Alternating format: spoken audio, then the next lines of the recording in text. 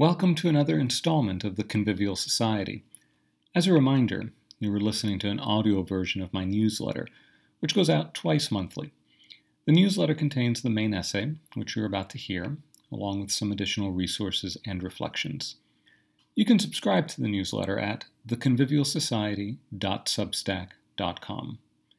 This time around, you are listening to Care, Friendship, Hospitality, Reflections on the Thought of Ivan Illich. I recently stumbled upon video of a 2018 seminar on the life and thought of Ivan Illich, which was held at Penn State, where Illich held an appointment as a visiting professor in the Department of Philosophy and the STS program from 1986 to 1996. Several of Illich's friends and collaborators, including Carl Mitchum, whom I had the pleasure of speaking with this summer, were in attendance. In his opening comments, Sergei Samuel spoke about Illich's work having reached its, quote, hour of legibility. The same thought had occurred to me of late, although I had not put it quite so felicitously. I take him to mean that Illich's work made even better sense and was even more compelling now than it was when the work was initially published. 2 years later, it seems to me that the value of Illich's work is even more apparent. Over the past couple of months, believing that Ivan Illich's thought indeed spoke with renewed urgency to our moment, I've revisited two of his earliest and best-known books, Tools for Conviviality and Deschooling Society. As always, reading Illich was a bracing experience, refreshing, challenging, and provocative in the best sense. There were three key themes that especially caught my attention this time around, and on which I've continued to dwell. I thought it might be useful to discuss them here, even if only briefly. The first of these was the theme of thresholds and limits. Tools for Conviviality opens with a discussion of what Illich called two watersheds in medicine.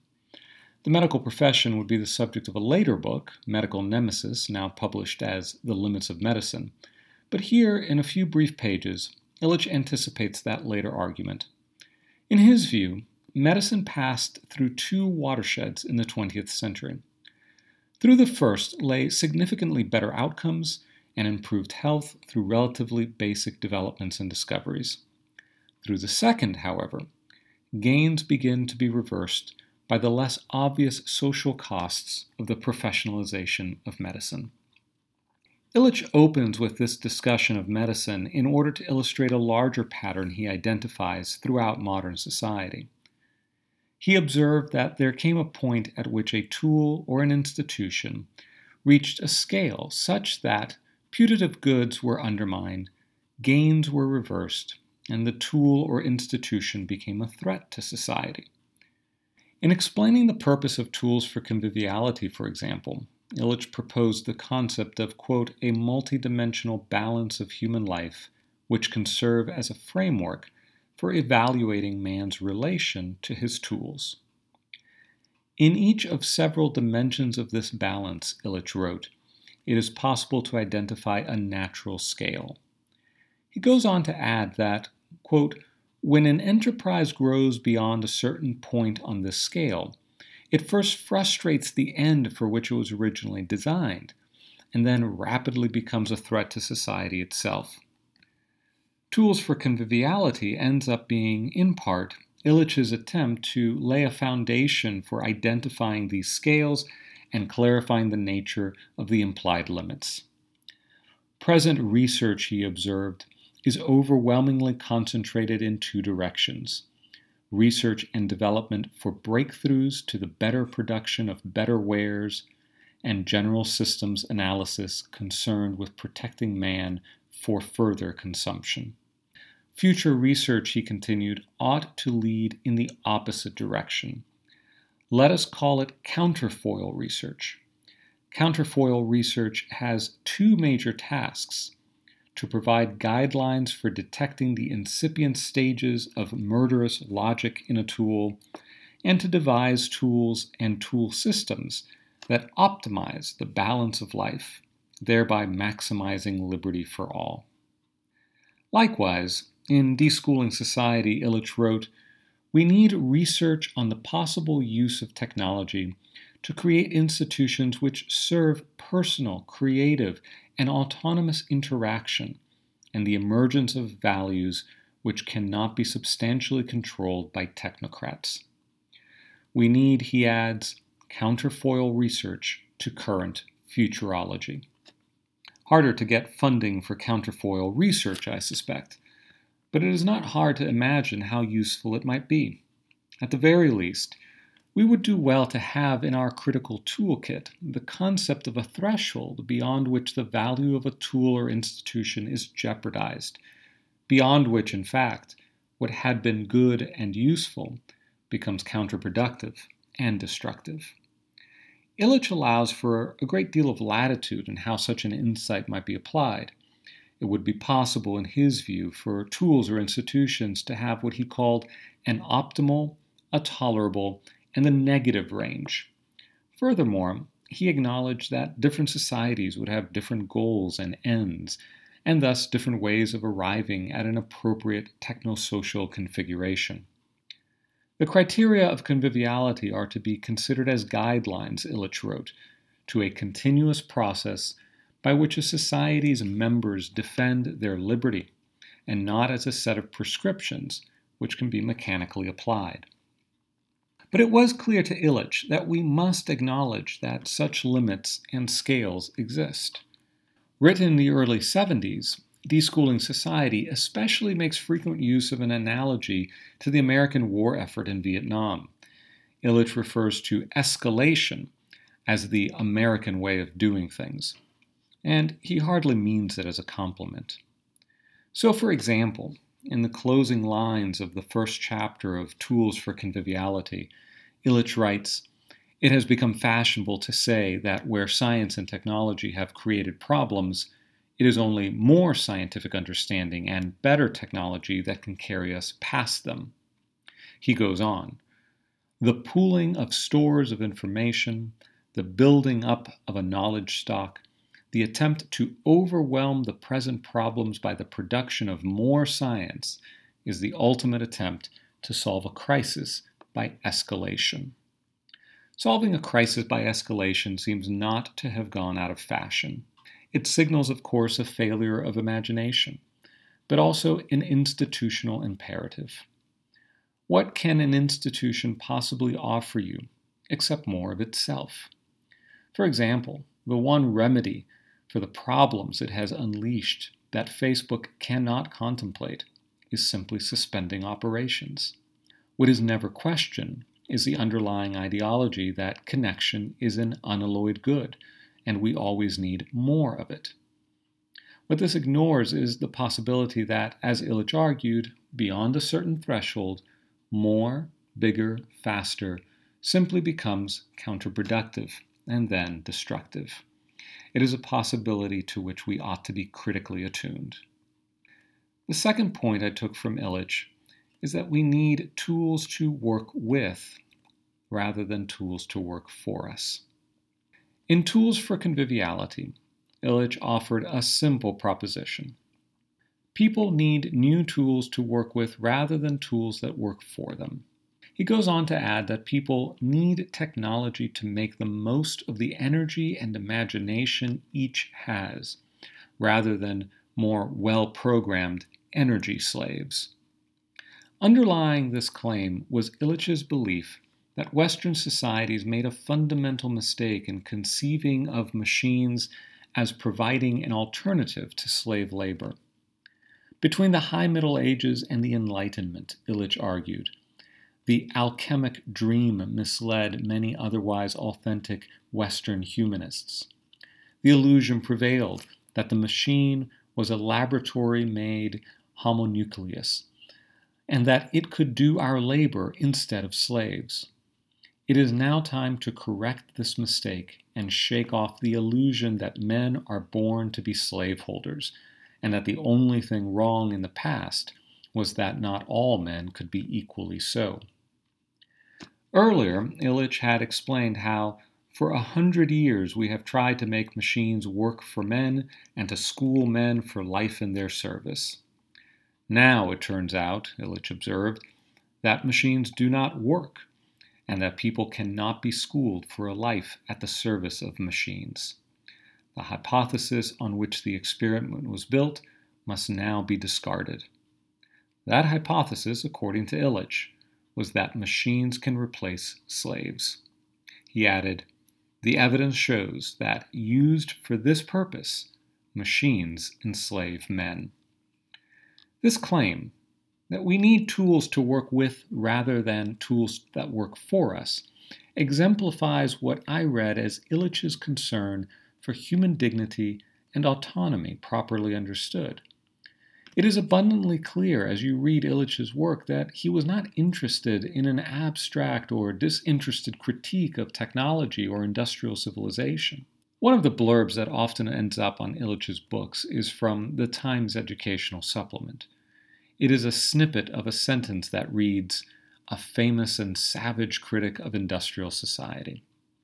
This is true, but only because he was a fierce advocate for a particular vision of human flourishing, which, in his view, industrial society demolished. One aspect of this vision involved the ability of men and women to provide for themselves, to take responsibility for their health and learning, to be self-directed with regards to work they valued and found meaningful. Progress should mean growing competence and self-care rather than growing dependence, Illich believed.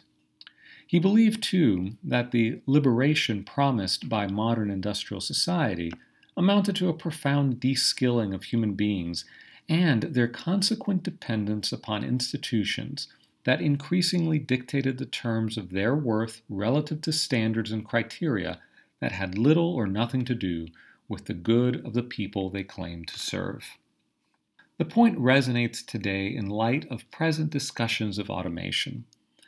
Illich understood that if we proceed on the assumption that we need better tools to work for us, we will eventually end up, quote, degraded to the status of mere consumers. Consider how debates about the merits of automation and the potential of mass technological unemployment often play out. Others more learned than me about this matter are free to correct me, but among those who worry about such things, it appears that two solutions present themselves. Either universal basic income kicks in to make up for permanently lost wages, or else automation renders goods and services so cheap that lower wages are offset. In either case, individuals are presumed to be mere consumers, whose well-being depends chiefly on their capacity to procure goods and experiences.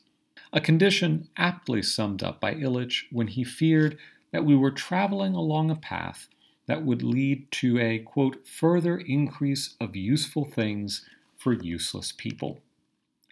By contrast, Illich argued that people feel joy, as opposed to mere pleasure, to the extent that their activities are creative, while the growth of tools beyond a certain point increases regimentation, dependence, exploitation, and impotence. In Illich's view, this approach fails to reckon with what people actually need. Yes, there are certain goods and services that people undoubtedly need, and these needs vary from one place to another. People, however, need more than this, more than just goods. According to Illich, they need, above all, the freedom to make the things among which they can live, to give shape to them according to their own tastes, and to put them to use in caring for and about others. We'll get to that last line about caring for and about others in the final point below. But for now, let us consider how Illich's ideals are at odds with a technological milieu in which we feel ourselves increasingly caught in networks designed to ostensibly empower us, but only by actually making us all the more dependent on their operations. The consequences were material and psychological. Present institutional purposes, which hallow industrial productivity at the expense of convivial effectiveness, Illich warned, are a major factor in the amorphousness and meaninglessness that plague contemporary society. Considering this aspect of Illich's argument, I was reminded of Walker Percy's essay, The Loss of the Creature. The essay is too rich to adequately summarize, but suffice it to say that, like Illich, Percy feared that having accepted their role as consumers, individuals ceded their sovereignty over their own experience. Percy opens by explaining why it is so difficult for the sightseer to actually see the Grand Canyon. In short, because the sightseer does not approach the Grand Canyon as a sovereign knower. He has unburdened himself of that role in order to assume the role of consumer, in which role he approaches the canyon as an experience that has been overdetermined for him by the Park Service, postcards, brochures, photographs, etc. The highest point, the term of the sightseer's satisfaction, Percy argues, is not the sovereign discovery of the thing before him. It is rather the measuring up of the thing to the criterion of the performed symbolic complex. But this was only one illustration of a more pervasive dynamic. This loss of sovereignty, Percy concludes, is not a marginal process as might appear from my example of estranged sightseers. It is a generalized surrender of the horizon to those experts within whose competence a particular segment of the horizon is thought to lie. Quacky-oodles are surrendered to Franz Boas. Decaying southern mansions are surrendered to Faulkner and Tennessee Williams. Percy, a bit further on, adds, no matter what the object or event is, whether it is a star, a swallow, a quacky-oodle, a psychological phenomena, the layman who confronts it does not confront it as a sovereign person, as Crusoe confronts a seashell he finds on the beach. Instead, Percy writes, the highest role he can conceive himself as playing is to be able to recognize the title of the object, to return it to the appropriate expert, and have it certified as a genuine find. He does not even permit himself to see the thing, as Gerard Hopkins could see a rock or a cloud or a field. If anyone asks him why he doesn't look, he may reply that he didn't take the subject in school, or he hasn't read Faulkner. And with that last line, of course, Percy is, in the 1950s, anticipating elements of Illich's critique of schooling. Indeed, he puts the matter more pointedly when he writes, if we look into the ways in which the student can recover the dogfish or the sonnet, we will see that they have in common the stratagem of avoiding the educator's direct presentation of the object as a lesson to be learned and restoring access to sonnet and dogfish as beings to be known, reasserting the sovereignty of knower over known. The confluence of Illich's critique and Percy's becomes even more evident near the end of The Loss of the Creature. The situation of the tourist at the Grand Canyon and the biology student, Percy explains, are special cases of a predicament in which everyone finds himself in a modern technical society, a society that is, in which there is a division between expert and layman, planner and consumer, in which experts and planners take special measures to teach and edify the consumer. The measures taken are measures appropriate to the consumer. The expert and the planner know and plan, but the consumer needs and experiences. Illich, who in the late 70s and early 80s wrote at length about what we might think of as the social construction of needs, and who already in Deschooling Society argued that the chief lesson of modern schooling is that we all need it and more of it, would readily agree with Percy. The chief difference, so far as I can see, is one of emphasis. Percy focuses on the surrender of experience to the intellectual class. Illich sees this same pattern at work in both the intellectual and material realms of human experience, and abated by the nature of modern technology. Illich's response to this was his call for convivial tools, or tools which give each person who uses them the greatest opportunity to enrich the environment with the fruit of his or her vision. In any society, Illich claimed, as conviviality is reduced below a certain level, no amount of industrial productivity can effectively satisfy the needs it creates among society's members. This is because of a fundamental paradox in consumer society. Consumer society excels at generating and ostensibly satisfying ever more trivial needs, while simultaneously eviscerating our capacity to satisfy our deepest and most pressing needs. And this segues to the third point, interdependence. The idea of autonomy or the self-sufficiency of the person is only one side of the coin. The other is the fact that, for Illich, our independence from paternalistic institutions and manipulative tools is for the sake of our mutual interdependence. In Tools for Conviviality, he writes, I consider conviviality to be individual freedom realized in personal interdependence, and as such, an intrinsic ethical value.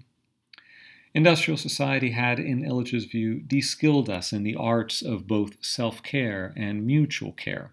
Having outsourced care to institutions and the service industry, we were more helpless and more adrift, bereft not only of a measure of dignity, but also of the deeply human consolations of giving and receiving help and comfort. According to Illich, people have a native capacity for healing, consoling, moving, learning, building their houses, and burying their dead. Unfortunately, we had, in his view, ceded each of these capacities to the professional classes. What troubles me most about this development is not the loss of personal satisfactions and the sense of purpose that might arise from being useful to another. Rather, it is that these practices, which we hardly ever now undertake for one another, were also what we might think of as binding agents. Through my care for another, I reach out beyond myself and even beyond the confines of my home to the wider community, to my neighbors. My point here is that an experience of community is not so much a state to be inhabited as it is a condition to be achieved and preserved, and it is achieved by constant practice. By caring for my neighbor in a time of need, I forge a communal bond. My neighbor becomes less of an abstraction. He or she takes on flesh and blood, as it were. Their history and my history are intertwined.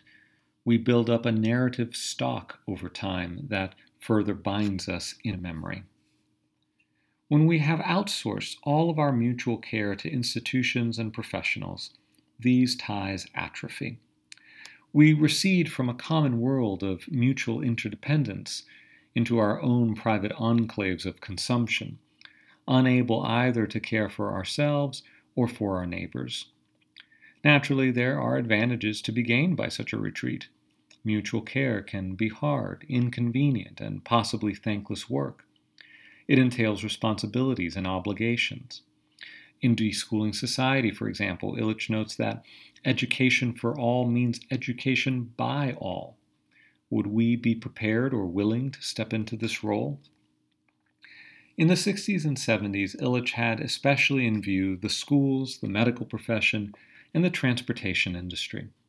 It is clear, however, that while these continue to inhibit the kind of capacity and skill in caring for one another that Illich prized, new challenges have presented themselves.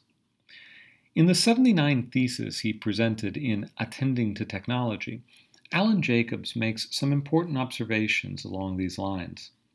He begins with a recent story that had been in the news then. When Danielle and Alexander Mative of Silver Spring, Maryland, tried to teach their two children, ages 6 and 10, how to make their way home on foot from a mile away, the children were picked up by police and the parents charged with neglect.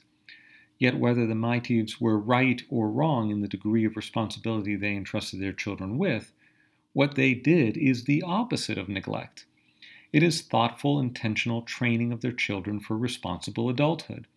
They instructed their children with care, and the children practiced responsible freedom before being fully entrusted with it.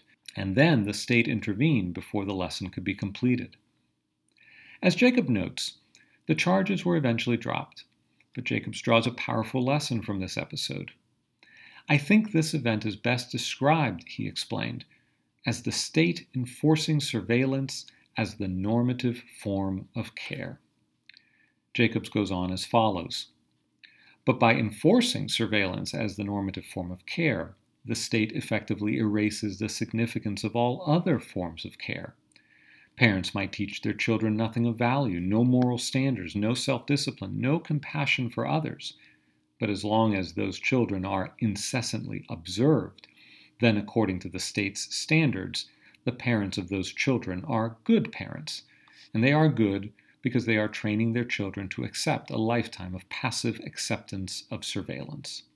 I'm not sure if Jacobs would see, as I do here, a continuation of the kind of de-skilling and outsourcing of care that Illich challenged so forcefully in the early 70s. But it seems to me that this episode, and the rise of surveillance as a normative form of care, both lie on a trajectory with those developments. Indeed, it seems to me that a recovery of Illich for the 21st century would involve just such an expansion of his argument. It would recognize how digital technology allowed institutions to further escalate their reach rather than reckon with the limits they had previously ignored. Already in the 70s, Illich perceived that modern institutions were entering a period of crisis, but he also perceived an opportunity. I believe that the present crisis of our major institutions ought to be welcomed as a crisis of revolutionary liberation, Illich wrote. This worldwide crisis of worldwide institutions, he added, can lead to a new consciousness about the nature of tools and to majority action for their control. If tools are not controlled politically, they will be managed in a belated technocratic response to disaster. If these lines retain a sense of urgency, I would suggest it is because we are in a moment that was not unlike Illich's. While digital technologies appeared as a radical challenge to analog institutions, they have also been used to prop up these old institutions, allowing them to persist in the mode of escalation. The manner in which they have been deployed has also amounted to a doubling down on the de-skilling and alienation that was already underway under the regime of industrial age institutions. And now, we are once again confronted with a crisis of institutions.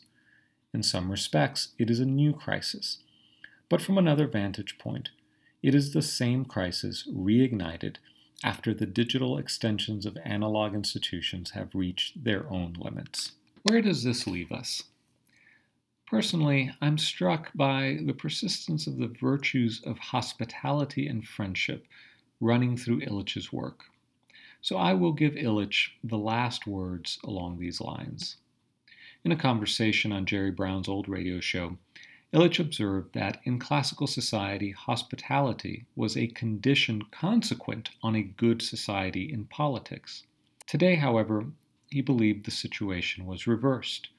Hospitality might be the starting point of politics. But this is difficult, he added, because hospitality requires a threshold over which I can lead you, and TV, internet, newspaper, the idea of communication, abolished the walls and therefore also the friendship, the possibility of leading somebody over the door.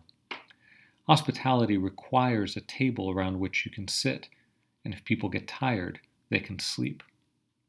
I do think that if I had to choose one word to which hope can be tied, it is hospitality. A practice of hospitality, recovering threshold, table, patience, listening, and from there, generating seedbeds for virtue and friendship on the one hand. On the other hand, radiating out for possible community, for rebirth of community.